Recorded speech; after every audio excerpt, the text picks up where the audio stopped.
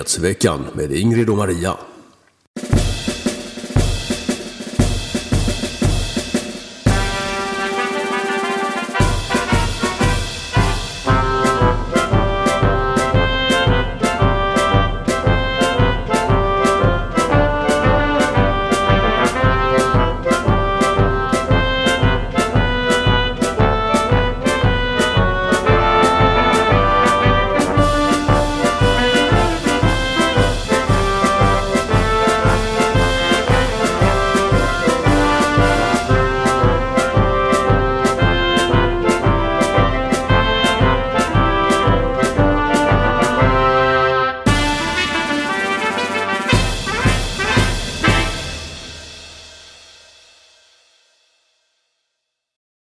God dag alla kära tittare och lyssnare och välkomna till ännu ett avsnitt av Nyhetsveckan idag med nummer 190. Jag heter Ingrid Karlqvist och med mig som vanligt bästa vännen och kollegan Maria Salander. God dag alla. Det är alltså fredag den 10 juni och vårt program heter Klockan, klämtar för dig. Vad menar vi med det? Ja, vi anspelar ju på den berömda romanen av Ernest Hemingway. Helt fantastisk bok som handlar om spanska inbördeskriget där ju Hemingway själv deltog. Och sedermera blev film med bland annat Ingrid Bergman. Men vi tycker att i nuläget så är själva uttrycket som sådant appropriate, höll jag på att säga. Appropriat kan man inte säga på svenska, nej. Applicerbart. Ja, applicerbart, ja just det, applicerbart. Vad det gäller Ukrainas president Volodymyr Zelensky som ju också är den som ni ser på bilden idag. Ja, precis. Och klockan klämtar för dig, det betyder att slutet närmar sig. Det är nämligen vad vi kommer att spekulera om i slutet av det här programmet. Sen ska vi prata lite om Erdogan och hans ständigt nya krav på Sverige och Finland för att släppa in oss.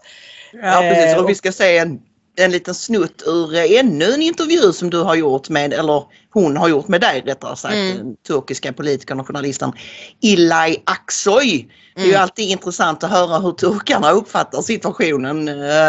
Det är jätteintressant. Jag såg faktiskt i Expressen nu tror jag för en stund sedan att någon som är chef för turkiska utrikespolitiska institutet eller något liknande sa att hans linje, Erdogans linje har stort stöd i den turkiska befolkningen. Och jag menar med tanke på att de har så många dödsoffer för terrorister från de här grupperna som Sverige göder med pengar så är det inte alls svårt att förstå att de tycker att Sverige har inte i NATO att göra. Och vi tycker det är lite roligt för vi vill ju inte att Sverige ska gå med i NATO så att vi hejar på Erdogan i det här fallet. Som vi i övrigt inte tycker är någon vidare bra människa inte. Så tro nu inte det. Det är väl lika bra att komma med den brasklappen på en gång att har Ingrid och Maria nu blivit islamister och gillar Erdogan? Nej, det handlar inte om det. Men i den här frågan så har han kanske en poäng. Ja, precis. Ja. Och så ska vi prata om den förskräckliga förändringen av Malmös befolkning. Maria har plockat fram lite siffror. Men först ska vi berätta att vi har 4 platina-sponsorer. Det är först Helena R som jag åt lunch med häromdagen. Det var supertrevligt. Igår var det väl till och med, ja. Och fick en kontantdonation. Och så har vi Johan R som skickar en lika fin slant och skriver fantastiska flickor. Och Lena B konstaterar att ni är fortfarande bäst. Och Göran L rimmar efter bensin, ström och mat tid att sponsra ert viktiga prat. Det är ju en fantastisk prioriteringsordning Göran tycker jag och alla ni andra som har stöttat oss med lite mindre belopp i veckan, ni kommer som vanligt upp i remsan på hemsidan ingridomaria.se.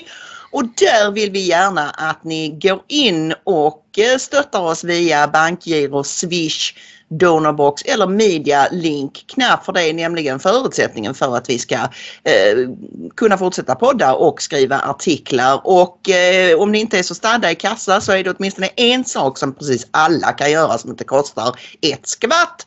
Och det är att om ni kollar på oss på YouTube så trycker ni tummen upp. under Ingrid och mig här. Där under finns det en tumme upp och det finns en tumme ner också, men den ska ni inte trycka på. Men tummen upp. Det är väldigt viktigt för det har med YouTubes algoritmer att göra om vi hamnar i folks rekommendationsflöden och så. Så att, precis, och naturligtvis dela våra program. Ja. Sprida det till era vänner och bekanta och lägga ut det på Twitter, Facebook och Insta och vad ni nu har för någonting. Då drar vi igång och vi ska börja med någonting fantastiskt roligt. Matt Walsh som jobbar på, vad heter det nu då? Jag såg det precis. Daily Wire. Ja, just det. Ja. Han har gjort en dokumentär som har namnet What is a woman? Vad är en kvinna? Och det är ju inte klokt att man ens ska behöva ifrågasätta vad en kvinna är. Men alltså tiderna är ju sådana nu att när han går ut och frågar människor så kan de inte svara, vill inte svara, vågar inte svara. För tänk, alltså det gängse nu är ju att kvinna är den som identifierar sig som kvinna. Hur mycket penis och skäggväxt man än har så om man bara påstår att man är kvinna. Alltså, jag menar, det har ju lett till sådana groteska konsekvenser som att de här tjejerna som simmar mot Lia Thomas som är en man men som har påbörjat någon slags förvandling till kvinna och vinner alltid. De tvingas att se honom naken i omklädningsrummet och han får titta på deras kvinnokroppar. Ja, precis. Det har liksom mycket större konsekvenser ju än bara det här att man kan tycka att det är allmänt tossigt. Det kan få väldigt allvarliga konsekvenser i alla möjliga sammanhang och inte minst eftersom man i många länder nu har börjat mixtra med barn. Att barn ska kunna börja byta, kalla sig för pojken när de är flickor och så redan när de är 4-5 års åldern och sen påbörja då så här medicinska behandlingar redan när de är i 12-årsåldern. Och så vidare. Och sen är det lite olika åldersgränser i olika delstater, till exempel i USA när man kan börja operera sig. Jag tror det är 15 för övre delarna, alltså om man vill sätta in bröst då, och 18 för undre delarna i vissa delstater i alla fall. Och det värsta med allt detta det är ju att de fullständigt bortser ifrån att unga människor har inte färdigutvecklade hjärnor. De kan inte fatta sådana beslut. Det finns en anledning till att folk inte får rösta för de har fyllt 18. Det finns en anledning för att man inte får gå på Systembolaget förrän man har fyllt 20. Man får inte köpa cigaretter förrän man har fyllt 15 eller 16 eller vad det nu är. Är inte det också 18 nu? Jo, det kanske det är. Ja. Alltså det finns en massa saker som barn och unga inte får göra. Men operera sin kropp, förändra sin kropp och orsaka skador på sin kropp för livet. Det får 12-åringar göra i vissa delstater. Ja, och det är också det att man bortser helt från smittoeffekten som ju är uppenbar att den finns. Så att jag är av den uppfattningen, det tror jag du också är nu tiden, att visst finns det intersexuella. Alltså för det första finns det människor som är född med oklar könsidentitet, att man har lite av både och. Det kallas hermafroditer förr i tiden. Det finns. Det är ovanligt, men det finns. Och det finns också, uppfattar jag det som, naturliga, riktiga, äkta transsexuella. Människor som verkligen har den här kemiska sammansättningen i hjärnan som gör dem till man fast de har kvinnliga könsorgan och tvärtom. Båda de sakerna finns, men båda sakerna är väldigt ovanliga och nu är vi uppe i en ratio där liksom i varje skolklass så är det typ 3, 4, 5, 6 ungar som påstår att de vill byta kön. Ja. Och det smittar precis som du säger. Och det värsta är att numera är det mest flickor förr i världen. På den gamla goda tiden. När konstiga gubbar sprang omkring i kjol och högklackat på stan. Då var det ju främst män som ville bli kvinnor. Och det är någon sån här autoerotisk grej. Att de tänder på sig själva när de klär sig som kvinnor. Så tänker jag att man mer är transvestit, inte transsexuell kanske. Ja, precis. Men det var väl det som var det vanliga. Det var inte vanligt det heller naturligtvis. Men det var det man kunde se. Nu är det alltså unga tonårsflickor som vill bli killar och det finns hur många exempel som helst på tjejer som har ångrat sig och har detransitionerat, men de blir ju aldrig den tjej och kvinna som de var eller skulle ha blivit. Det är så enormt sorgligt och vi har ju varnat för detta i 10 års tid och det var inte många som gjorde det då, för då var det inte så stort problem och man skulle vara snäll mot dem och sådär. Och nu är det en epidemi. Folk ska lyssna på oss. Folk ska alltid lyssna på oss, Maria. Ja, jag instämmer Ingrid. Jag ska bara säga det också innan vi kollar på ett klipp här från Matt Walsh film att liksom själva formuleringen What is a woman tror jag att han har tagit från förhören till högsta domstolen som teamade för några månader sedan när en ny domare skulle tillsättas och hon, den här kvinnan vars namn nu inte kommer till mig, men hon fick i alla fall fråga, de blev utfrågade då i senaten. Och då var det väl någon republikansk, jag undrar om det var han, kan ha varit Ron Paul eller någon sån som, eller Ted Cruz, någon av dem. Som ställde frågan till henne, what is a woman? Vad är en kvinna? Jag vet inte, jag är inte biolog, säger hon. Men jag tror snarare att det är så att han tycker att det kom väldigt lägligt att de ställde den frågan eftersom han började med denna filmen för ett år sedan. Jag menar att han valde att döpa den till det av den anledningen att efter det blev det liksom ett begrepp. Han kanske inte hade bestämt namn på filmen även om den nästan var färdig. Hur som helst, det är ett begrepp numera, what is a woman, och de flesta människor tänker att det är ju en fråga som de allra flesta 2-3-åringar kan svara på. Vad är en pojke och vad är en flicka? Men som ni kommer att bli varse här, inte vuxna människor i USA. What is a woman? Can you tell me that?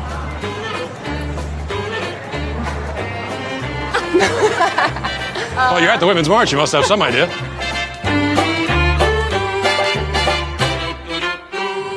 So, I see girls, vagina. Does that mean that they're the only people who can get pregnant? If men could get pregnant too, I think they'd want the right to choose. But men can get pregnant? We're saying someone who was born as a woman but identifies as a man. Is that a man? Real man. It's a real man? Yeah. So men can get pregnant? Yes, if we're saying yes. If they have the parts to do so. Is it just women that give birth, or is it? Or I guess, yeah. So men can give birth too? Anyone with a vagina. But that could be a man or a woman. Well, I mean, I think that's the whole point, right? That it's fluid. The way that we define these things changes a lot. What are you doing here? I'm asking these questions. Okay. I'm trying to figure out what a woman is. That's why I'm here. And this is the Women's March. I figured this is a good place to find out. I've come all this way to ask that question. Can anyone tell me what a woman is? You are not here for women! We ask you to leave! What is that? How am I harassing? I'm asking a question. Our bodies, our choice! Whose body? Our bodies, our choice! Our bodies, our choice! What is a woman? Can anyone here at the Women's March tell me what a woman is? How about you tell me what a woman is and I'll put a mask on? Sir, tell me what a woman is and I'll put a mask on.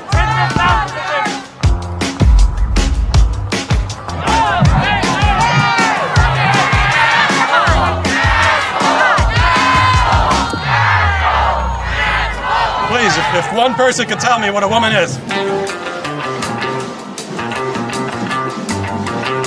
Do you guys know what a woman is by any chance? No idea.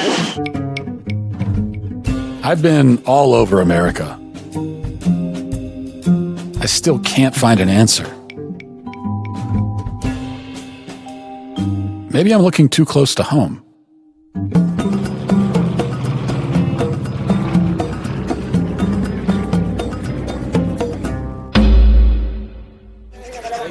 What if a man decides that he wants to do the roles of a woman? Kidogro orna yende hikunya lele aines ndogringen kiro. In Maasai community, it will not exist at all. Doesn't exist?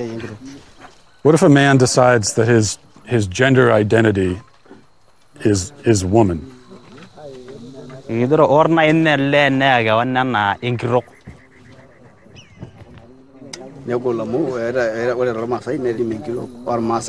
A woman has its own duty and a man has its own duty, and a lady cannot do the duty of a man, and a man cannot do a duty of a woman. Can a man become a woman? No. No? No. What about a transgender? Transgender?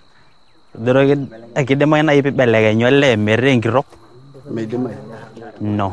No? It will look like if you want to become a lady but you're a man, you have something wrong in your mind. Something wrong in your family, something wrong in you. What about if someone was non-binary? Come again? Non-binary? Do you know, like someone is you're not a woman, you're not a man. Yeah, someone is neither. There's something else. Is that?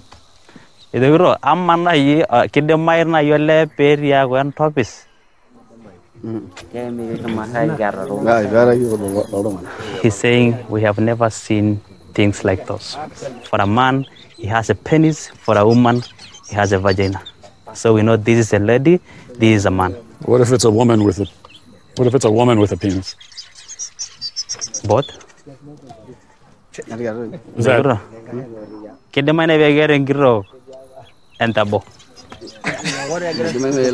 People are laughing. Is that a dumb question?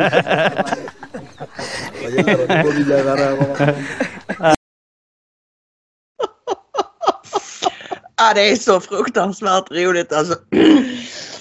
Han åker alltså, i början här så ser ni han går i Women's March då, va? Och där är massa unga tjejer som de har ingen aning om vad en kvinna är. De går i Women's March, alltså en kvinnomarsch, men de vet inte vad en kvinna är. Det kan ju verka ganska konstigt. Om jag demonstrerar för någonting så vill jag ju gärna veta vad det är jag demonstrerar för.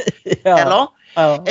Men sen gör han det här dråpliga att han sätter sig helt enkelt på ett plan till Afrika, åker till Kenya och träffar Maasai-krigare där.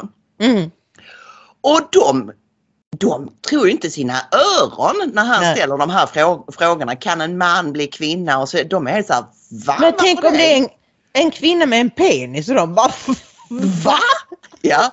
Det är något fel på det. Om alltså, och det slutar med att de garvar läppen av sig åt hela frågeställningen liksom. Och bara är så han säger ju det också. Det är väl hövdingen där som pratar och blir översatt att då är det ju något fel på en. Ja. Alltså kvinnor har sina uppgifter och de har sin grej och männen har sin grej liksom. Ja. Och det värsta är när han frågar om det här med icke-binära. För först tar det ju lång tid för honom att förstå vad han menar överhuvudtaget. Men jag såg en intervju nu på morgonen där Matt Walsh pratade med någon annan, någon poddare. Och då berättar de att det redan finns alltså läkare redan nu som tar bort könsorganen på människor så att de inte ska vara varken kvinna eller man. Det är det nyaste. Vet du vad det påminner mig om, Ingrid? Det påminner mig om en grej som du och jag höll på med för länge sedan. Jag vet vad jag tänkte säga nu. Amputee wannabes. Ja, de nämner faktiskt det i den här intervjun också. Du får berätta vad en amputee wannabe är. Det är en människa som upplever att man har en kroppsdel som inte tillhör ens kropp. Man vill gärna, alltså amputee wannabe, person som vill bli amputerad. Det är en liksom klumpig översättning. Du känner inte att dina ben tillhör din kropp till exempel.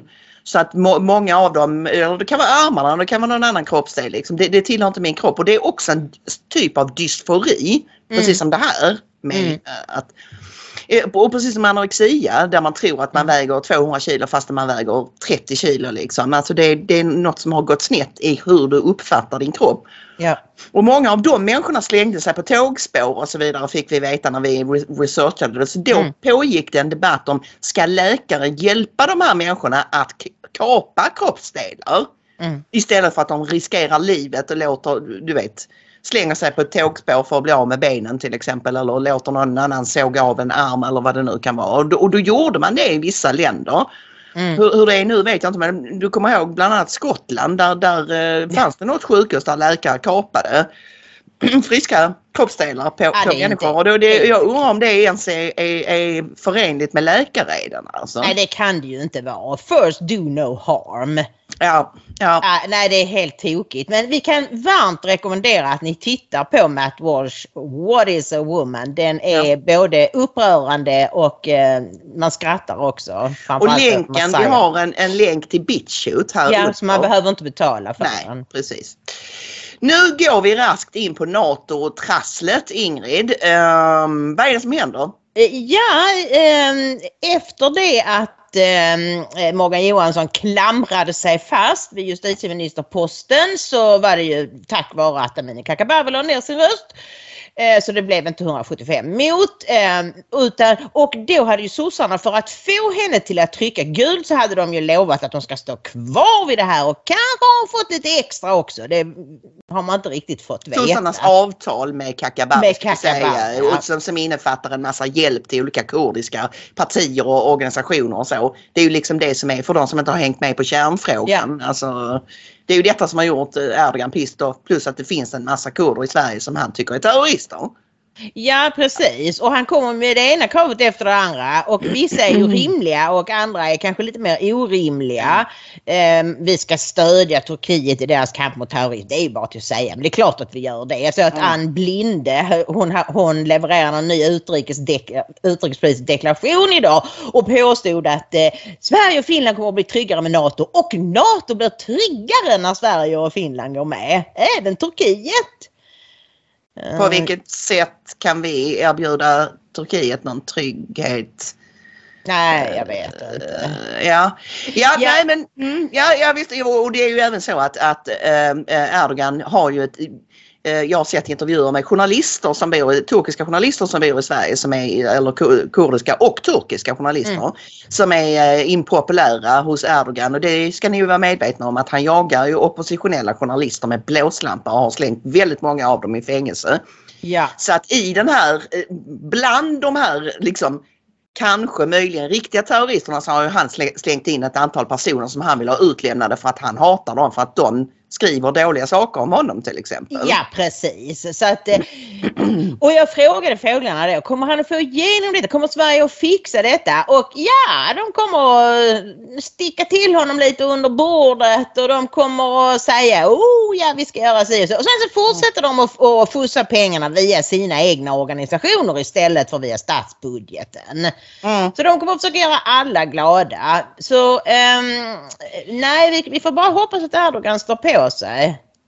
Ja, inte för att jag tror att det blir bättre efter valet, men jag tänker så här att om det går några månader och folk får lugna ner sig lite, om det kanske blir någon slags slut på det här kriget och så kanske folk börjar tänka igen, fast 200 år av neutralitet och alliansfrihet, det har faktiskt varit väldigt bra för Sverige. Så att opinionen vänder. Men jag får bara säga, jag hörde från den här utrikespolitiska diskussionen i riksdagen idag, Moderaternas utrikespolitiska talesperson Hans Wallmark, han sa, det heter nu inte alliansfrihet, Maria, allianslöshet.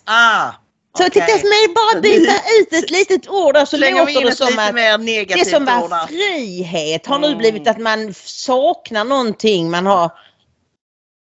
Ja, och Moderaterna har ju som ni alla vet varit för NATO sedan tid ur minne, så att det är klart att de tycker att detta är toppen, för det är ju någonting som de har velat länge. Men i ditt samtal då med Eli Axel så framgick det ju, jag har inte sett precis hela intervjun, gör gärna det.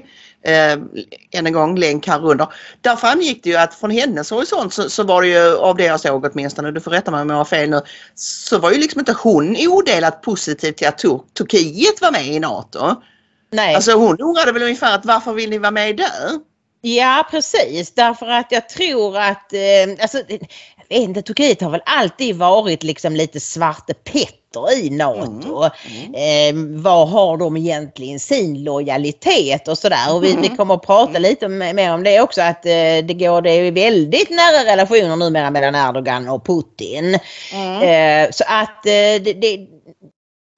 men samtidigt, de har ju NATOs näst största armé.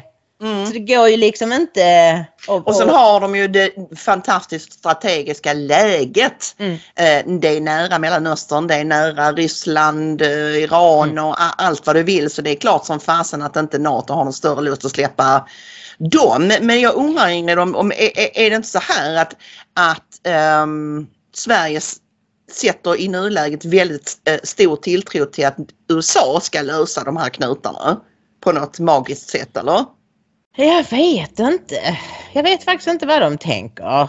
Men, du har ju varit inne på tidigare att alltså, ett av Erdogans krav är ju, han vill ju att Sverige ska släppa sitt vapenembargo, och det var ju bland annat det som Blinde, förlåt mig, vi ska kalla henne Blinde nu, precis som Alex Christoforou kallar Zelensky för Elensky. Ja.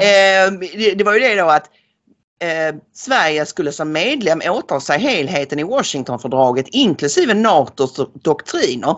Ett NATO-medlemskap kan också förändra förutsättningarna för krigsmaterielexport inom vårt nationella regelverk. Med andra ord, släpp in oss så släpper vi vårt vapenembargo mot det. Ja, just det. Ja, så är det säkert.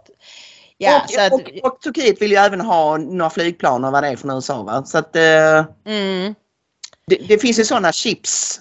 Och samtidigt så köper han luftvärnssystem från Putin. Ja, men vad är nu det här? Duran pratade häromdagen om nyfunnen vänskap. Den är inte så nyfunnen, men en, vad ska man säga, återuppväckt vänskap mellan Putin och Erdogan. Ja, men det är mycket intressant. De pratar tydligen med varandra varenda vecka. Du kommer ihåg att jag nämnde det här med att de inte har någon knapptillverkning i Ryssland. Utan de har köpt allting från EU. Nu har de gjort ett avtal med Turkiet och köper knappar från Turkiet.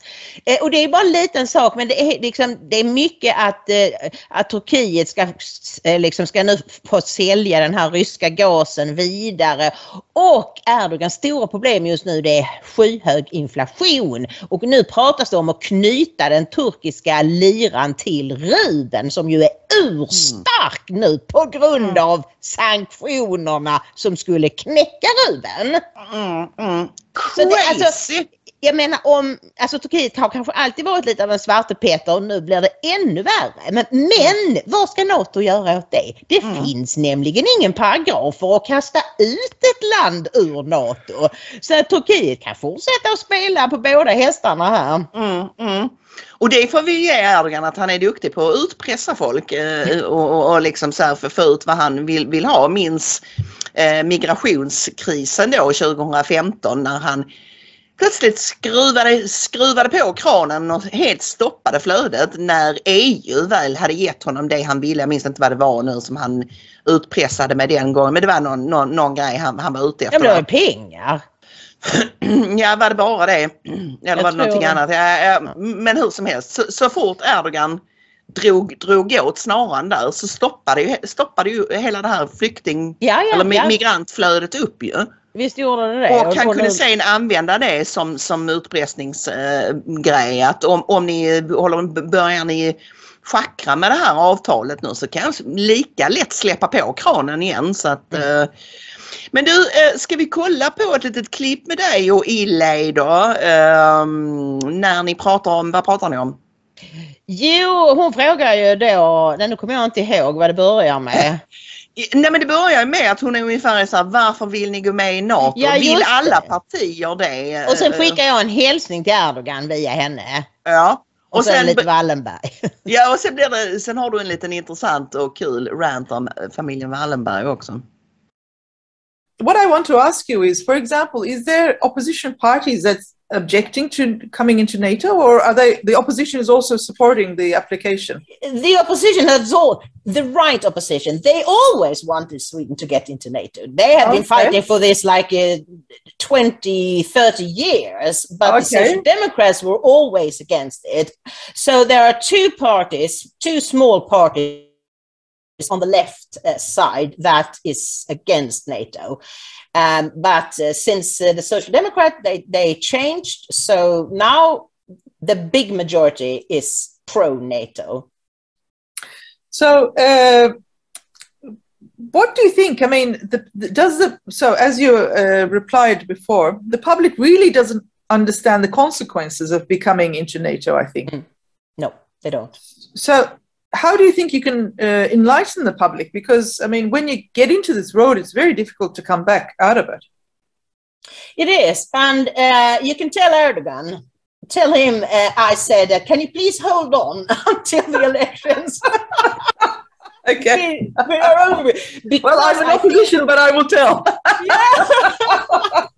Because I think that the Swedes need to calm down to understand what a great step this is, a huge step, I mean, for Sweden to give up our neutrality and get into this military alliance where we could have nuclear weapons on our soil, where Swedish soldiers would be sent into meaningless wars that the US always start because they need the wars to keep the machine going. And so I really hope that Erdogan stays hard in this and say that now that you even did this new deal or confirmed the deal with Kakababe, now I don't want to talk to you at all. Not until after elections. But one last question before we wrap it up. I want to ask you, is Sweden in a way looking at the entry of NATO a means of selling more arms? Yeah, I'm sure. You know, we have this Wallenberg family that is sort of, they're in the deep state. They own the telecommunications in 184 countries. They are a big player, but their motto is to act without being seen. So not many people around the world knows how powerful this Wallenberg family is. And who went to Helsinki with our Prime Minister, Magdalena Andersson, to meet the Finnish Prime Minister, if not a Mr. Wallenberg.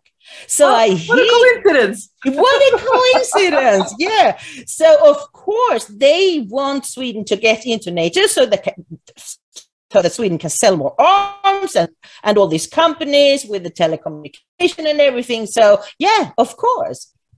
And the Wallenberg family has always had a grip on the Social Democrats. Don't think that they dislike the Social Democrats just because they are socialists, because they realized very quickly that this was going to be the big party in Sweden. So they have always had close connections. Yeah. Helt underbart.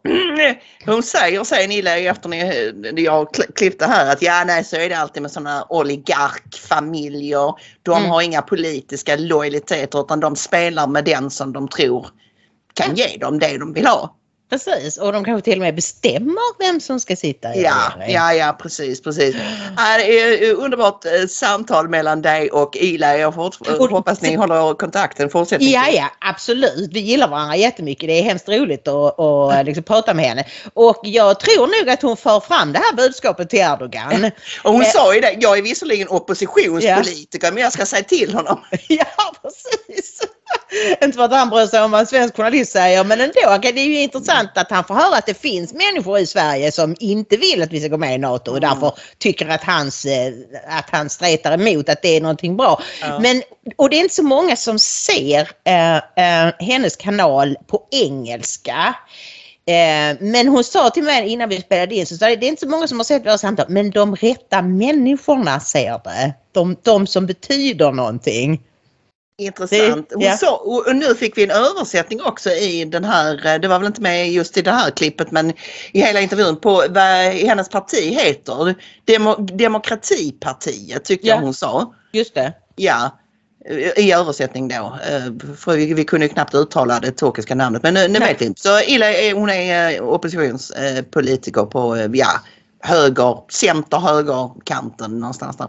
Ja, nationalist, patriot. Ja, absolut. Så hon är rasist, precis som du och jag. Och det har hon fått en massa skit för, har jag sett när jag har googlat. Men du, men nu måste vi ju raska vidare till svensk inrikespolitik. Ett litet varv om detta bara, Ingrid. Får det ju bli. Ja, precis. Vi har babblat på mycket idag. Men, det har vi. Men då vill jag först och främst säga det att det kommer en ny mätning nu från SCB Eller det är väl inte ny, utan det är väl den som kom förra veckan som man nu har brutit ner. Vi kan läsa i Fria Tider. Om endast svenska män hade fått rösta hade Jimmy Åkesson blivit Sveriges statsminister. Han får stöd av 25,1% av de svenska männen och näst största är Socialdemokraterna med 24,4%. Men om vi sen går till kvinnorna så är det bara 9,2% av de svenska kvinnorna som väljer Åkesson. Och faktiskt 11,7% av invandrarkvinnorna. Jag antar att det då är europeiska invandrarkvinnor. Det får vi nog anta, ja. Eller vänta nu. Vet vad det kan vara? Det finns, alltså som väljer Åkesson menar du? Invandrarkvinnor, ja. Det finns en del arga iranskor bland annat. Som hatar det här med slöjor och du vet. Yeah. Jag har bekanta bland annat i sådana kretsar som är liksom så här, som stenhårda sverigedemokrater med iransk bakgrund till exempel. Så det finns nog en del sådana fickor liksom som vet att Sverigedemokraterna är rätt ute vad det gäller islam till exempel. Precis. Och sen så är det väldigt intressant här, det som kommer på slutet så här. Det ojämförligt största partiet bland Sveriges invandrare är Socialdemokraterna. Vilken förvåning. Hela 46,7% av dem med utländsk bakgrund säger att de föredrar det partiet. Och du vet, i förra programmet så pratade vi om hur det var i förra valet. Då var det 38%. Nu är det alltså 46,7%. Det har alltså ökat med nästan 10%. Ja, men ska vi ta den biten om Malmös demografi när vi ändå är inne på det här, va? För att det var ju så att det kom en mätning, var detta också, det var nog SCB, va? Ja. Det var det. Den här SCB-mätningen är massiv. Det består ju av både nationella frågor och på lite mer lokal nivå. Och i den här SCB-mätningen vad det gäller Malmö så var det ju liksom chocksiffror får man ju säga. Sverigedemokraterna tappar stöd i Sydsverige. Malmö med omnejd har SD nästan halverat sympatierna på 2 år. Samtidigt har Socialdemokraterna tydlig medvind enligt SCBs nya opinionsmätningar. Okej, det här är då Kvällsposten Expressen som skriver. Nu ska vi först notera en sak. Kvällsposten har intervjuat en statsvetare som säger att Anders Sannerstedt heter han. Jag undrar om det här stämmer. Han tror att det är något mätfel helt enkelt. Ja, det låter ju inte klokt att de skulle ha halverat sina siffror. I Malmö det är en skitstan. Ja, precis. Men vi kommer ju in alldeles strax på en teori på vad det skulle kunna bero på. Men han säger så här, Skåne och Blekinge har alltid varit SDs starkaste fäste. Men nu har man tappat till Småland, Värmland, Dalarna och Gästrikland. Jag ställer mig undrande till det. Jag vill se valresultatet innan jag tror på detta, säger det Anders Sannerstedt som är statsvetare. Nestor ska jag säga. Alltså, han har varit i Lund i 1000 år cirka. Så han vet ni vad han pratar om. Anders Sannerstedt tvivlar också på att Sverigedemokraternas tapp är riktigt så stort som det ser ut i SCBs mätning. Det skulle vara mycket överraskande. Jag misstänker att slumpen har spelat in. Det går inte att ha hur stora populationer som helst i sådana här mätningar. Om det skulle vara de här stora förändringarna så skulle det troligtvis finnas en överströmning mellan de här partierna, men det är ingenting som jag har sett.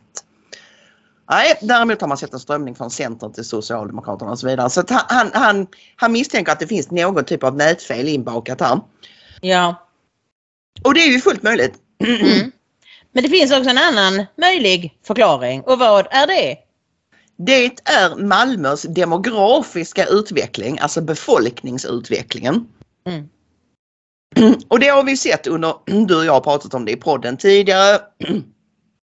Affes statistikblogg har gjort ett kanonjobb flera gånger med att liksom blottlägga hur det ser ut. Men när nu den här mätningen kom så tänkte jag måste liksom ta mig en lite närmare titt på vad tusan det är frågan om här. Och då kan man ju då läsa på Malmö stads egen hemsida att hurra!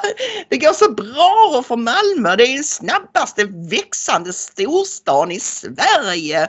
Befolkningstillväxten beror främst på att fler föds och fler flyttar hit. Ja, det brukar bero på det. Malmö har en ung befolkning, nästan hälften av invånarna under 35 år, bla bla bla. I Malmö bor människor från 183 olika länder. Hurra! Ja, hurra! Alltså. Invånare i Malmö till och med 31 december 2021, 351 749. Och det är ju så fantastiskt tycker man, för en sån explosiv befolkningstillväxt, det är ju något. Det måste ju vara positivt bara, va? Ja, precis. Det finns ingen nackdel om det. Det är alltid positivt att bli större och fler. Alltså jag är ironisk nu. Därför att det är inte alls sant att det är så. Jag också. Och de konstaterar då att flyttmönster, de stora nettoutflyttningen från Malmö görs av personer i 30 till 45 års åldern. Barnfamiljer. Varför vill inte de bo kvar i Malmö? Väldigt konstigt. Ser inte det? Och sen är det då det här befolkningsursprung. Malmö bor människor från 183 olika länder. Omkring 1/3 av Malmös invånare är födda i utlandet. Bla bla bla. Okej, det här måste jag penetrera vidare tänkte jag. Så eller rättare sagt, jag satte min man på att googla lite och han hittade då en jätteintressant länk på Wikipedia om Malmös demografi. Och här ser vi just då svart på vitt. Historisk utveckling av personer med utländsk bakgrund i Malmö. Och med utländsk bakgrund menar man då både utrikesfödda och inrikesfödda med 2 utrikesfödda föräldrar. Så det är det måttet vi räknar med här. Och om vi då tittar på deras tabell, och den bygger alltså på SCBs statistik, så det är inte någon nisse liksom, vem som helst som har räknat fram det här, utan det är alltså officiell statistik. Då kan vi säga att 2002 så var det 32% av befolkningen i Malmö som var med utländsk bakgrund. Och 2018 var det 45,9%. Från 32 till 45,9%. Och då tänkte jag, men jag måste säga vidare för det har ju säkert blivit ännu värre sedan dess. Oh yes. Så jag gick in på SCB och där finns inte procentsiffrorna, men där kan vi ju se. Ja, jag lägger upp den skylten med själva de absoluta talen här. Ni ser att Malmö har haft en befolkningsutveckling som har varit fullständigt explosiv alltså. Från 2010 så har befolkningen ökat med 53 000 personer totalt. 53 000 från 2010 och det här är till 2001 så det är på 11 år. Men som ni ser på den här skylten, det är alltså ett nettominus på 4 000 etniska svenskar. Alltså svenskar med 2 svenska föräldrar. Minus 4 000 svenskar plus 53 000 totalt. Och det ger vid handen att 2010 var 40% av befolkningen av utländsk härkomst. Nu är det 48%. 48%. Så. Och bland de yngre är det ju ännu fler. Ja, i den befolkningsgruppen som är upp till 24 så tror jag att det är någonstans där. Då är vi uppe och tassar på 70% alltså. Precis, och man skulle kunna tänka sig då, alltså Malmö måste ju vara en fantastisk stad när så många vill flytta dit. Det måste vara tryggt och lugnt, det måste finnas fantastiska skolor och massa arbetstillfällen. Nej, det är det ju inte. Det beror ju helt enkelt på att de har redan släktingar där, så du vet, folk flyttar dit och att Malmö är en sån kommun som ger till exempel socialbidrag åt illegala invandrare. Och de får allt de pekar på. Alltså det är så vidrigt. Men här, mina vänner, här har ni Sveriges framtid. Så som Malmö är idag, så kommer Sverige att bli imorgon, som Lars Åberg skrev i sin bok som kom ut för några år sedan. Och detta är en total katastrof, därför att vad innebär detta? Även om ni tycker att det skulle väl kunna ha en och annan tittare som tycker att det spelar absolut ingen roll om man är svensk eller arab. Då ska ni tänka på detta. Ju fler invandrare, desto större risk att sossarna sitter kvar för eviga tider. Vi har precis berättat siffrorna för er. Det är ju därför sossarna gör detta, därför att de vet att ju fler invandrare, desto fler röster på sossarna. Det är någonting så fullständigt vidrigt, odemokratiskt, ohederligt, illojalt, förrädiskt. Håll inte igen nu, Ingrid. En som verkligen har fattat detta, det är ju en man som vår kompis Sverigebilden stötte på stan på en av sina vandringar i Göteborg häromdagen. Den här mannen, han har verkligen hajat läget. Ofta är det ju så när Sverigebilden är ute och pratar med folk att du och jag blir helt deppiga för folk är så blåsta så att man blir helt... eller rädda, och det gör ingenting. Nej, och det är man kan... Men här träffade han på en man i Göteborg som jädrar i det talade ur skägget och som har fattat precis det här med sossarnas fula spel med valboskap och hela grejen. Ja. Som jag hörde på radion idag, de hade tagit in 100 000 stycken, de flesta från Syrien igen. Jag menar, ska de ha ett inbördeskrig i detta landet, de kan använda skallen lite grann. Det är faktiskt inte förbjudet. Det är ju inte klokt, alltså, säger jag rent ut sagt. Vem ska betala för alla? Vi har 1 miljon utomeuropeiska invandrare som inte jobbar till att börja med. Sen har vi 1 miljon som går och snurrar i länder som inte vet vad de gör för något. Alltså jag menar, jag tror vi får ta skärpa till. Att han får avgå, justitieministern, det förvånar mig inte ett barr, för han är totalt värdelös. Men då kunde ju liksom hela partiet avgå. Och jag menar, detta har hållit på sedan Reinfeldts dagar. Vi har ju för fan flera araber än svenskar i landet. Alltså det är ju inte klokt. Och jag menar, vem är det som ska betala allt detta? De kommer ju inte i arbete. Kan du se en enda stadsdel i hela detta landet som inte de här invandrarna är kriminella i? Så är du inte dålig. Det får möjligtvis vara en längst upp i Norrland, men det är illa de där rörar också. Så har det blivit i Sverige. Du är ganska kritisk över hur samhället utvecklas och till vissa partier. Det är klart att jag är kritisk mot det. Det borde varje människa vara kritisk till som har något sån här vett i huvudet. Men det verkar precis som att de tar hit folk som går omkring med de här hucklarna. Problemet är ju bara det att arbetsgivarna anställer dem inte. Då får de väl tala om för dem när de kommer hit till Sverige att antingen blir du svensk eller också får du söka asyl i ett land där de accepterar din tro. Nu kommer de hit och tar på sig den här slöjan i 40-45 års ålder. Det finns ingen arbetsgivare som anställer dem. De kan inte svenska, de vet inte var Stockholm ligger, de kan inte räkna till 10 en gång. Jag menar, alltså i Sverige har blivit så hopplöst, jag orkar snart inte med landet. Enligt dig, vad behöver Sverige göra framöver? Vad Sverige behöver göra framöver, så måste de totalt ha ett stopp på invandringen. Det är det första de måste göra. Sen måste de som kommer hit lära sig svenska för att ha överhuvudtaget en minsta lilla chans på arbetsmarknaden. Och sen måste vi se till att de här skitungarna som kommer hit, som ber sig så svinaktigt åt, eldar upp bilar och skjuter folk och håller på. De måste vi sätta åt. Och de måste alltså skicka ut dem till en öde ö. Sätt dit det på vakter och låt dem gå och börja arbeta och börja sköta sig. Vi kan inte ha ett sånt land där det springer omkring hela Mellanöstern ner och spelar Allan. Det är ju dåligt. Sverige måste, alltså vi är ju kända snart i hela världen för att vara ett gangsterland.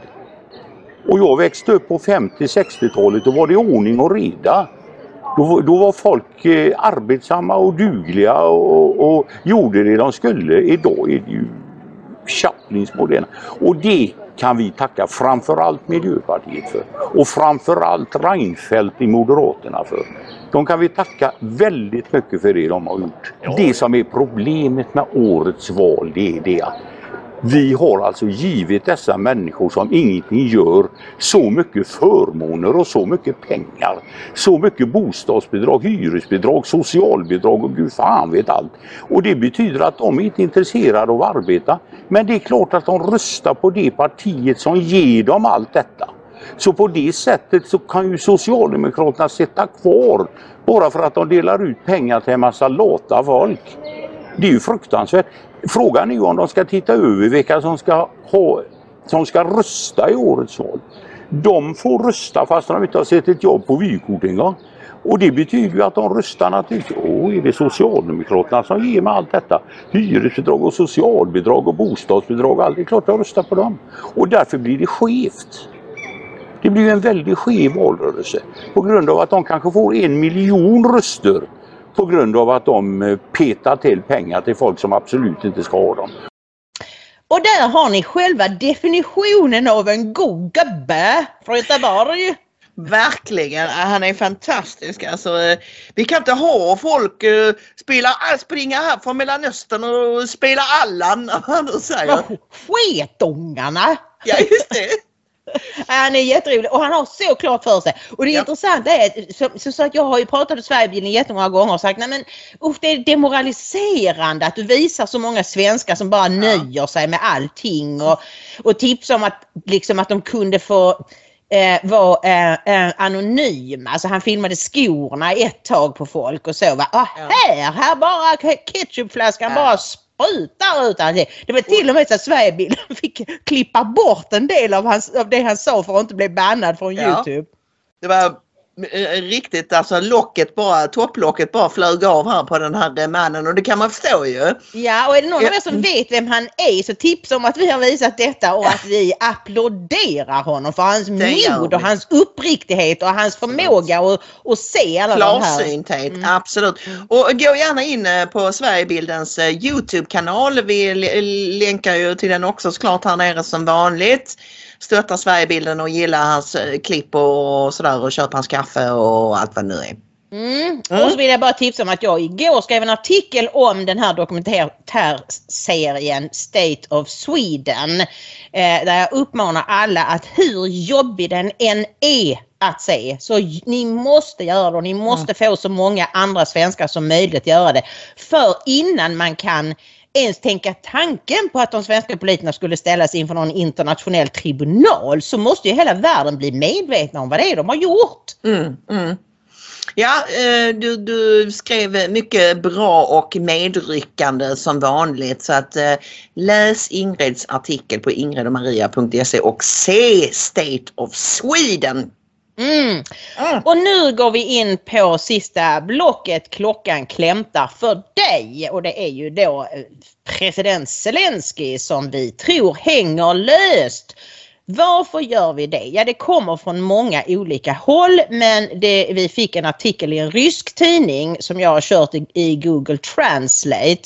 Och det är klart att visst, alltså ryssarna utnyttjar ju detta så man får ju ta det med att det är en viss rysk propaganda. Men uppgifterna kommer från många andra håll, bland annat från fåglarna som inte kan dela med sig av det här ännu. Men det här är den första artikeln vi har sett och vad skriver den här ryska tidningen? Jo, att ukrainska soldater deserterar nu i mängder, i tusentals. Och Zelenskys svar på det, alltså varför deserterar de? Därför att de inte kan försvara sig. Därför att de har inte vapen, de har inte ammunition och de är uttrötta. Men Ingrid, just den uppgiften är ju bekräftad från flera håll. Ja. Att de här deserteringarna, det har vi ju haft uppe men så har vi inte hunnit prata om Ukraina så mycket på sistone. Så därför har vi inte pratat. Så det finns ju där ute i det finns ett ju antal videor på flera medier.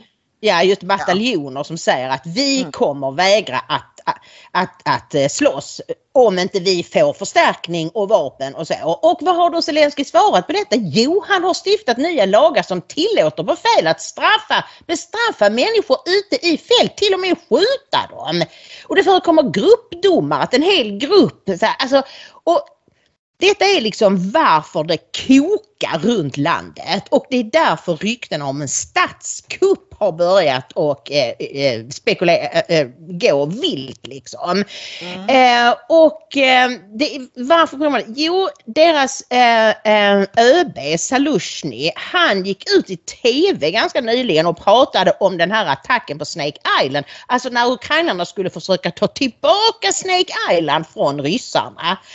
Och han sa då att nej, alltså avbryt, därför att det finns ingen anledning, alltså den lilla skitön, varför ska ni dö för det? Och vad sa Zelenskyj? Ni ska slåss till sista blodsdroppen, vilket ledde till att 56 soldater dog.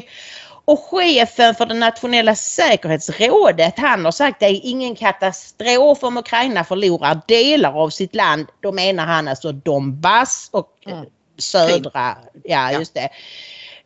Det har de ju allredan förlorat. Och vad säger då Zelenskyj när den här killen har gått ut och sagt det? Här ska inte en meter ska gå till Ryssland. De ska inte bara ha tillbaka Donbass och det, utan de ska även ha tillbaka Krim. Ja. Som de förlorade redan 2014. Och det är därför ryktena om en statskupp mot honom har blivit allt vanligare. För vad är det, när brukar statskupper ske? Jo, det är ju just när det blir uppenbart för folk att deras ledare för landet till avgrunden. Alltså det är lite grann som Hitler i bunkern som vägrade att ge upp och liksom tyckte att de tyska soldaterna skulle slåss till sista blodsdroppen. Så beter sig Zelenskyj. Ja, och den mest allvarliga statskuppsförsöket gjordes ju ett antal försök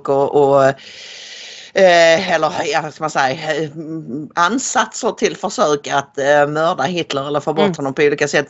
Den mest avancerade var Valkyria, som de flesta ju känner till, med Stauffenberg i spetsen, som var ytterst nära och lyckas om det inte hade varit för att någon placerade den här väskan med bomben under ett jättetungt ekbord med en stor liksom träskiva som gjorde att när bomben briserade så var det nästan, Hitler blev inte särskilt skadad i alla fall. Han fick en blåmärke kanske bara. Så det var liksom bara ren klantighet som gjorde, och lite tillfälligheter som gjorde att det inte lyckades. Men det var ju när officerarna som var inblandade i det, de hade ju vid det laget börjat fatta att det här går totalt åt HE. Den här människan leder Tyskland ner i avgrunden, precis som du säger. Och det var ju då de här kuppplanerna. Ja, så att det är ju inte, det är helt rimligt att det skulle föregå kuppplaner och att de här generalerna som ju förstår sig på kriget, vilket inte många säger den snortande presidenten Zelenskyj gör, utan han har ju sina order från USA och från Boris Johnson. Jag såg en intervju med Zelenskyj där han fick frågan om han var nöjd med att Boris Johnson klarade sin misstroendeomröstning. Ja, det var han mycket, mycket glad för. Mycket, mycket glad. Han är en stor vän av Ukraina. Och det är tydligen också så, jag frågade frågorna, stämmer det? För i den här ryska artikeln så står det att han har brittiska livvakter. Är det livvakter, eller är de satta där för att liksom hålla koll på honom och kanske rent av göra av med honom, om vi nu ska vara lite James Bond, om han inte gör som han har blivit tillsagd, eller? Ja, det kan man ju tänka sig. För att skynda honom om det nu skulle vara så att det planeras en statskupp. Men i den här ryska artikeln så säger de att om de bestämmer sig för att slå till mot Zelenskyj så kommer de att göra aska av hans brittiska livvakter. För om Z får sitta kvar så kommer Ukrainas armé att bli helt tillintetgjord. Och den håller ju på att bli helt tillintetgjord. Jag menar inte att det inte finns en enda soldat kvar, det är inte det jag menar. Men de har slut på sina vapen och de här vapnen som de får, de kan de inte använda för de är inte tränade på det och det saknas ammunition till det och ryssarna lägger beslag på en massa. av de här vapenleveranserna. Så att det skulle inte förvåna mig ett enda dugg om Zelenskyjs dagar som president är räknade. Och det finns andra som funderar i samma banor. I've seen Gonzalo Lira talk about this, about the potential situation that could unravel in Ukraine post-Donbass fall. I'm curious your thoughts on it, because I actually thought it was an excellent breakdown and probably one of his better videos I've seen. He discussed the potential for a military coup against Zelensky, assuming that there would be a decisive Russian victory in the Donbass and you'd see the mass encirclement and surrender and probably, unfortunately, casualties of Ukrainian military personnel, due in part to the main fact that the military command, many within it, understand that this war is a proxy war for the West, and it also is causing many fighters, including volunteer fighters, average Ukrainian citizens, to lose their lives. So what do you think about that prospect? I think it's possible. Now, it's very difficult for us. We're not in Ukraine. I mean, Gonzalo Lira is in Ukraine. He's in Kharkiv, but we're not in Ukraine. But it's very difficult from a distance to predict something like that. And of course, there are factors that probably work against it. I mean, Ukraine does have a fairly well organized counterintelligence force, who would presumably be keeping an eye out for such possibilities. I mean, this is a guess, but the other thing that is, I'm sure, a barrier is that there must be some worry within the Ukrainian army if they were to launch a coup like that. I mean, I'm not even sure that they're debating it, but assuming that they were debating it, there must be some worry that Zelensky is the constitutional president of the country, and that if you launch a coup and you remove him from power, then the whole place will simply collapse, that they will fall apart. There could be internecine resistance, there could be people resisting the coup, and the Western powers would obviously not be happy. So that may be a factor that's working against a coup. Against this, and this is now indisputable, we're getting more and more reports from across Ukraine that there's growing uneasiness and unhappiness about the way in which the military campaign in Donbass and elsewhere in Ukraine has been conducted. You see families of military units are coming out and saying that they don't want their men to stay in the front line. They want them rotated away. You get social media messages from Ukrainian soldiers, indeed sometimes whole units in the front lines, saying that, they've been sent into battle in impossible circumstances, that they're going through hell, that their commanders have betrayed them. And one does get the sense of a groundswell of anger about the way in which some of these soldiers and their families feel that they've been treated like cannon fodder. And that's a word, an expression that they themselves have used. Now, whether that is enough to actually crystallize into a movement for a coup, and whether, as I said, the other factors that argue against it, how they will be overcome or in what way they will play out, that's difficult for us as outsiders to assess. If Donbass falls completely, if the Ukrainian army is destroyed there, if thousands of Ukrainian soldiers, on top of the thousands who have already been taken prisoner, if more thousands are taken prisoner, then inevitably, I think, there's going to be a lot of people in Ukraine who say, well, why did we sacrifice so much to hold on to this territory, which never really felt itself Ukrainian, and where the odds against us was so heavy? And it's inevitable, I think, that will lead to some criticism. That's an understatement. A lot of criticism towards Zelensky. I would add there's another factor, which is, of course, there's constant rumors And they are only rumours. I mean, again, we can't say how true these rumours are or not. But there are constant rumours that the Ukrainian high command is becoming extremely exasperated with the political leadership, and that there's been arguments about whether to stand and fight or whether to carry out tactical retreats, with the military leadership wanting to retreat and the political leadership, namely Zelensky and his people, insisting that every inch of ground should be defended. So it's a complex mix of things. I would say a coup is possible. I'm not yet ready to say that it's likely. Mycket intressant. Vad roligt han pratar, Alexander. Han har en sån lite överklass-engelska.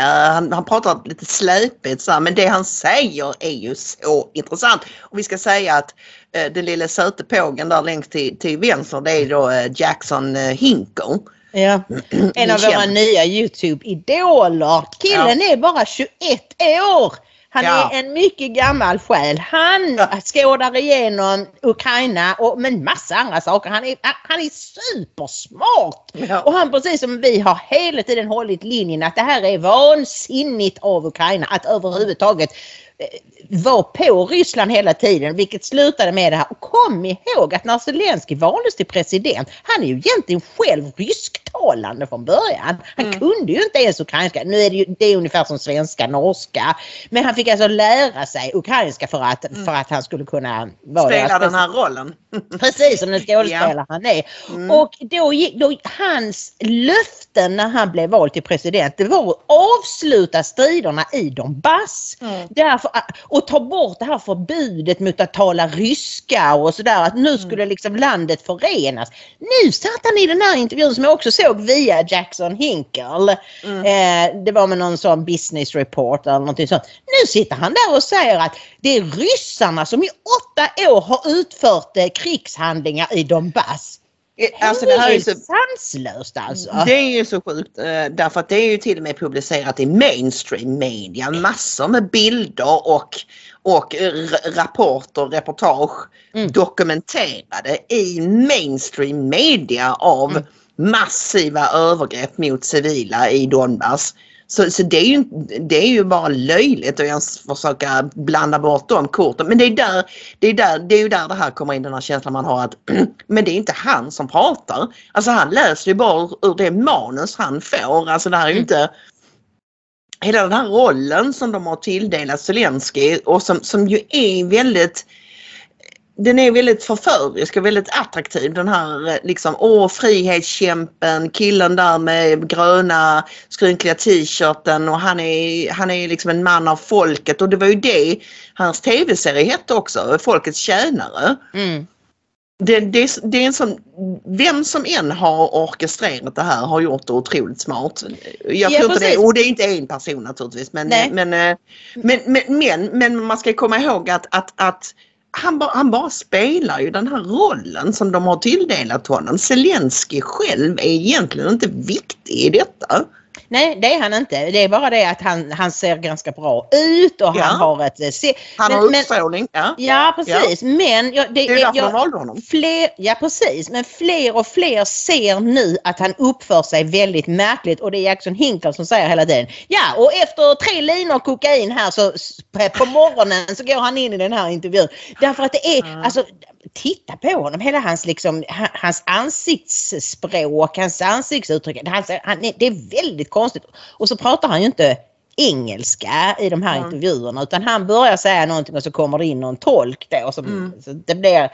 Nej, jag tror inte att han har så särskilt lång tid kvar. Om nu de här generalerna vågar, för nu ska jag veta att det är naturligtvis dödsstraff på det. Om det skulle vara så att de har en liten grupp som säger nu ska vi göra det, och så är det en av dem som är förrädare och som går till Zelensky, så kommer ju dessa generaler att gripas och avrättas omedelbart. Så var det ju för Valkyria-gruppen också, men de vågade. Men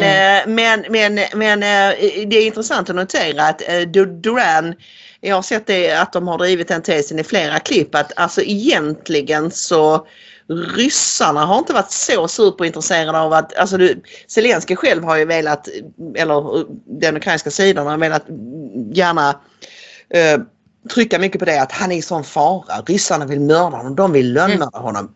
Men Duran-killarna är mycket inne på det att nej, de är inte så intresserade av att mörda honom. De föredrar att han sitter där så länge. Och skulle det vara så att, för det finns andra alternativ som skulle vara sämre för ryssarna om man säger så rent strategiskt. Och när de pratar om det här med militärkupp så är det ju intressant att notera att Duran-killarna tycker ju liksom att, alltså de driver ju den tesen att det verkar som att, och det framgår i det här klippet och i det du sa innan, att militärerna, de höga militärerna är mycket mer i verkligheten än vad politikerna är. Som så ofta är fallet. Vi ser ju, och det intressanta är att vi ser samma sak i USA. Att Pentagon har varit minimalt sugna på att ge sig in i detta hela tiden. Och stretat emot på alla tänkbara vis vad vi har kunnat inhämta. Det här är liksom ett krig som helt drivs mellan olika politiker by proxy. Medan de som kan någonting om den militära biten är helt så, nej, sluta. Precis, och vilka är det som lider mest av detta? Det är ju det ukrainska folket och alla dessa soldater som mister sina liv, alla mammor och pappor vars söner dödas. Det är någonting fasansfullt. Och jag menar, han säger ju då, alltså det här med att han säger att de ska ha tillbaka allt. Varför skulle Putin... Nu har han ju tagit nästan alla de delar han verkligen ville ha. Nämligen Donbass är nästan helt... Och hela Svarta havskusten. Det är bara Odessa kvar. Och jag såg att Alexander Markovic pratade idag eller igår om just att han tror att det är nära förestående att de ger sig på Odessa. För att de vill ju ta bort Ukraina helt från Svarta havskusten. Och de har pratat om att de har... amfibiebåtar, så att man kommer antagligen att försöka liksom ta den här stan från havet. Och då är frågan, kommer Putin att nöja sig då? Eller kommer han att fortsätta och försöka ta Kiev och Lvov och allt vad de heter hela den? Nej, så Alexander, varför skulle han vilja det? I de delar som han nu har tagit, det är ju där den ryska befolkningen bor. Varför skulle han vilja ha de som hatar honom? Och det viktigaste, ännu viktigare är att i dessa delar finns de här fantastiskt bördiga åkermarkerna och nästan all landets industri. Och i havet finns olja och gas. Så att varför skulle han vilja lägga tid och pengar och soldatliv på att ta resten av Ukraina? Han kommer nöjd där. Men Zelenskyj ska ju ha tillbaka allt plus Krim. Varför tror han att han har någonting att förhandla med? Västvärlden vill ha tillbaka allt, ska vi nog säga egentligen, Ingrid. För att det känns som att när vågskålarna tippar så pass mycket att, och det är ju det Jackson Hinkle är väl inne på det här i klippet också, att nu har det börjat gå upp för många höga militärer, bland annat att det här är ett proxykrig som väst bedriver med Ukraina som en spelbricka, bara som en, du vet, när den insikten väl sjunker in helt och hållet i större befolkningslager, så kommer det att bli intressant att se vad som händer. Eller det har tydligen faktiskt varit demonstrationer mot kriget i Ukraina, men det är ju ingenting mainstream-media bevakar, men det är fåglarna som har berättat det. Ja, och det är ju också så att alla fria medier, eller alla medier utom statsmedia, är ju numera förbjudna i Ukraina, som vi har berättat tidigare av Zelenskyj som slåss för demokratin mot den hemske diktatorn. Han har förbjudit all opposition och alla medier utom statsmedia. Så är det. Får jag bara mycket kort, jag vet att vi måste sluta nu, men jag vill jag låter länkarna ligga kvar till den här Human Rights kommissionären som jobbade för det ukrainska parlamentet, som nu har fått avgå och erkänt att hon ljög om ryska massvåldtäkter. Vi rapporterade ju faktiskt om dem och sa att vi vet inte, men så kan det mycket väl vara. Ludmila Denisova, och hon säger så, ja, det är klart att jag ljög, men alltså när jag sa det till italienska parlamentet så fick vi ju pengar och vapen, och det var ju det vi ville, så jag ljög, det var väl inte konstigt med det. Men hon har fått avgå. Det blev för mycket till och med för Zelensky. Och så vill jag också berätta att det är 2 britter och en marockansk legosoldat som har dömts till döden i Donetsk, folkrepubliken Donetsk. Det var 3 dagars rättegång, så man kan ju fråga sig hur rättssäker den var. Ja.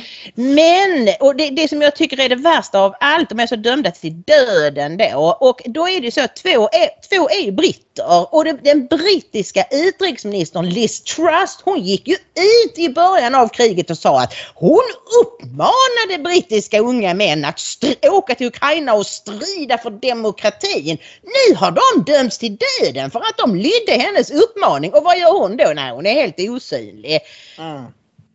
Sen kan de bli benådade. Det är ju möjligt att de bara vill liksom, du vet, se till att inte fler tar sig dit, för att risken är faktiskt inte bara att ni blir dödade i fält, utan ni kan dömas till döden och ställas inför en exekutionspluton.